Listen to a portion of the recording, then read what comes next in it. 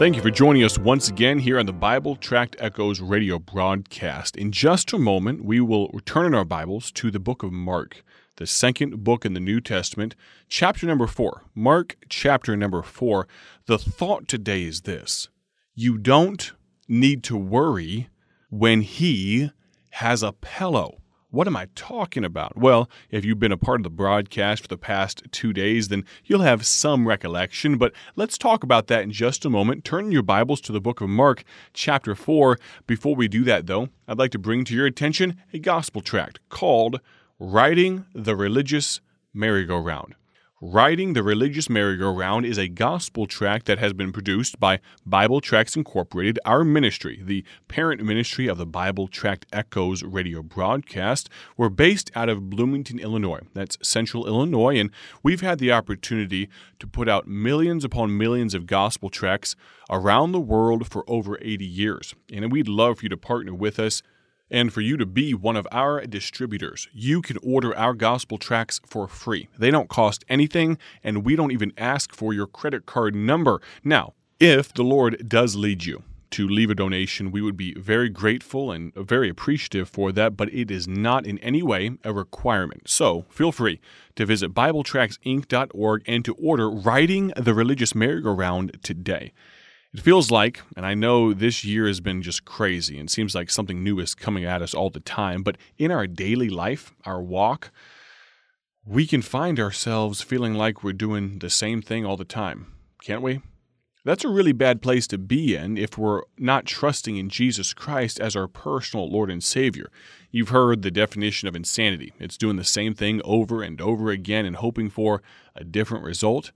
Well, friend, sometimes we need to get off the religious merry-go-round and stop trusting in our works. Stop trusting in circumstances, some false religion, some false profession of faith. Maybe you need to once and for all accept Jesus Christ as your personal Lord and Savior. And if you'd like to do that today, please visit BibleTractsInc.org. We'd love to help you with that if we can in any way. Of course, you can order these gospel tracts free of charge from that website. Please do so immediately if the Lord leads you in that direction. While I give you a moment to turn to the book of Mark, chapter number 4, let me thank you for your listenership. It really is such a privilege to be a part of this broadcast on the vast array of radio stations that we get to be on. It really does mean so much to me that you, as a listener there to your local radio station, or maybe even you're listening to the podcast version of the program after the fact, I'd like to say thank you. We truly greatly appreciate it. Now, Mark chapter number 4, I will join you there in just one moment. The genesis for the thought that we have today, you don't need to worry when he has a pillow, was born out of an opportunity that I had not long ago to visit the Holy Land, Israel, Jerusalem. That entire nation is so beautiful, and it's amazing to be able to walk where Jesus walked. Now, we got to spend about 10 days there. At the time that we took that trip, we were living in Ohio. That was before Bible Tract Echoes entered our lives, and I took over the leadership of this great ministry. And so there we were in Ohio, and we had to fly out of JFK International Airport in New York City. And so we drove the 7 or 8 hours there, and that was an experience in and of itself. If you ever see me in person, feel free to ask me about it. I'd love to recount everything that happened there on that trip. But we flew for 12, 13, 14 hours, I think. It was a long time that we were on a plane. We get there, we land. It was amazing. I think we got there in the early afternoon or thereabouts, and so we had time to go see one site, if I'm not mistaken. And then we went to the hotel and we crashed. It was time to sleep. But on the way back, we left our hotel. We got on the airplane after going through the airport and all of those things. The long flight back, we get in our vehicle that was in a spot there, one of those parking places you can pay to have your car there long term. And we get in the car, we drive 7 or 8 hours back to where we lived at the time in Akron, Ohio. And by the time we walked through the door, my wife and I had been awake for 26 hours straight. For some reason, I don't think we really slept on the plane ride back, probably because we were still processing and thinking over what God had done in our lives. And of course, our body clocks were all messed up with jet lag and things. Can I tell you? That was a long day plus. That was a long time to be without sleep. I was ready to go to bed. Have you ever had one of those days? One of those draining days? Well, let me tell you about one of those days that Jesus had. We've mentioned it previously here in Mark chapter number 4. He cast out a demon out of a man. He preached to some Pharisaical people. He was questioned by them. He preached to great multitudes. And now we come in Mark chapter number 4, finally, after Jesus is drained to the end of the day. Mark 4, verse number 35, and the same day when the even was come. When the evening was come, he saith unto them, Let us pass over unto the other side. It was finally time to go home. Have you ever just been done with a day? Not because you were frustrated, but because it was a long day. Well, just like that, Jesus was looking forward to going to sleep. But here's one of the amazing things about our Lord and Savior. Even though it was an exceptionally long day, a tiring day, Jesus loved his disciples. Look at Mark 4, verse number 35. But without a parable spake he not unto them, and when they were alone, he expounded all things to his disciples. What that means, the first part of the verse, he spent time talking to these great multitudes, but when everyone went away, he took time to speak to his disciples in a small group right there and to kind of give them some context and some background and fill in the blanks for them because they were very special to him. This will come into play a little bit later, but just tuck that away. The fact that Jesus really, truly, and deeply cared about these men. Now we know Jesus loves everyone. We know he loved his followers, those that listened to him speak and teach, but I'm confident that he had a special place in his heart for these men, these disciples. He had given everyone everything that he had, but he still had time, just a few more moments for his closest followers, those disciples. Has it ever occurred to you, here's some practical application, friend. Has it ever occurred to you that he will always have time for those that want his time? Let me prove that to you biblically. Mark chapter 10, verse number 13 and 14. If you'd like to flip over there, or you can listen to me. Mark 10:13. And they brought young children to him that he should touch them, and his disciples rebuked those that brought them. But when Jesus saw it, he was much displeased, and said unto them, Suffer the little children to come unto me, and forbid them not, for of such is the kingdom of God. You've seen those little pictures, those coloring pages maybe, or in Sunday school class up on the wall, maybe even the felt that your old Sunday school teacher used to have up there on the felt board, and you've seen the pictures of Jesus holding the children in his lap and caring for them. Well, this is where those images get their beginnings from. Jesus cares about those that want to spend time with him. And those disciples, after a long day, wanted to spend a little extra time with Jesus. And God himself in human form, Jesus Christ, he didn't turn them away.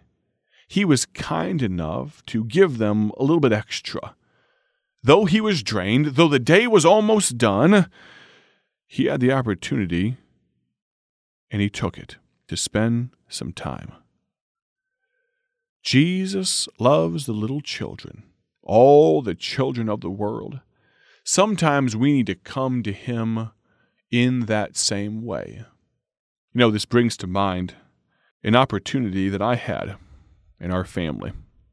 I won't go into the vast detail, but when I was an associate pastor in Akron, Ohio, we had a man who was a father of some children that came to our church.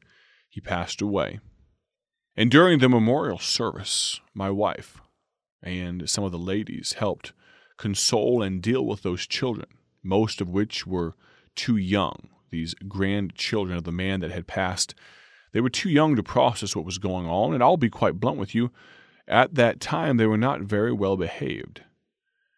And yet, these ladies, during a memorial service for a man that they did not really know, these people of the church, took time to care for these young people. and to entertain them and to keep them occupied while the mother was grieving and all of those things. Can I tell you that's the kind of heartbeat that Jesus has for you and for me? Sometimes we just need to come to Him, lost, undone, unsure of ourselves, lacking confidence, but ready to rely on Jesus. Friend, much can be accomplished when we realize nothing can be accomplished through us. It's only by God's grace, investing in us and allowing us to be a conduit of His goodness. Jesus took of His time when He was drained, when the day was almost done, because He loved His disciples. Next, He gave some direction. Mark chapter 4:35 says, "In the same day when the even was come, He saith unto them, Let us pass over unto the other side." What Jesus says here is, let's go over. Now, He knows full well what's going to occur. Don't get so caught up in your situation, friend, and think that Christ doesn't know what's going on. He brought you to this place. He for sure can take you out of it. Sometimes we question whether God knows what's going on in our circumstance, but just like here, before the wind and the waves started to buffet and assault the ship that the disciples and Jesus were in, Jesus said, let's go over to the other side, with the foreknowledge of what was about to happen. Psalm 25, verse number 8 says, "Good and upright is the Lord. Therefore will He teach sinners in the way. The meek will He guide in judgment, and the meek will He teach His way. All the paths of the Lord are mercy and truth unto such as keep His covenant and His testimonies." Friend, if we truly wrapped our minds around the fact that Jesus knows where you are because He led you there, I think it would change the way that we trust in Him. Maybe it would lead us to depend on Him. Mark 4:36, "And when they had sent away the multitude, they took Him even as He was in the ship." You know, Jesus is willing and able to accompany you anywhere, but He will not change who He is for anyone. You cannot repackage Jesus to make Him more palatable to our westernized or American sensibilities or our own immorality, friend. No, He doesn't work that way. Hebrews 13:8 says, Jesus Christ, the same yesterday, today, and forever. And friend, let me say this. If you are riding the religious merry-go-round and you don't know Christ as you should, let's get a hold of Him today. In just a moment, the announcer is going to tell you how you can get a hold of us here at Bible Tracts Incorporated. We'd love to hear from you. Join us tomorrow here on the Bible Tract Echoes radio broadcast. Thank you for joining us today for Bible Tract Echoes, a ministry of Bible Tracts Incorporated. If you would like to receive a free sample packet of all of our tracts, you can contact us by calling 309-828-6888. That's 309-828-6888. Our mailing address is P.O. Box 188, Bloomington, Illinois, 61702. A faster way to contact us is to go to our website at BibleTractsInc.org. That's BibleTractsInc.org. There you will find more information about our ministry and details on how you can support Bible Tracts Incorporated. Thanks for listening, and may the Lord richly bless you as you serve Him.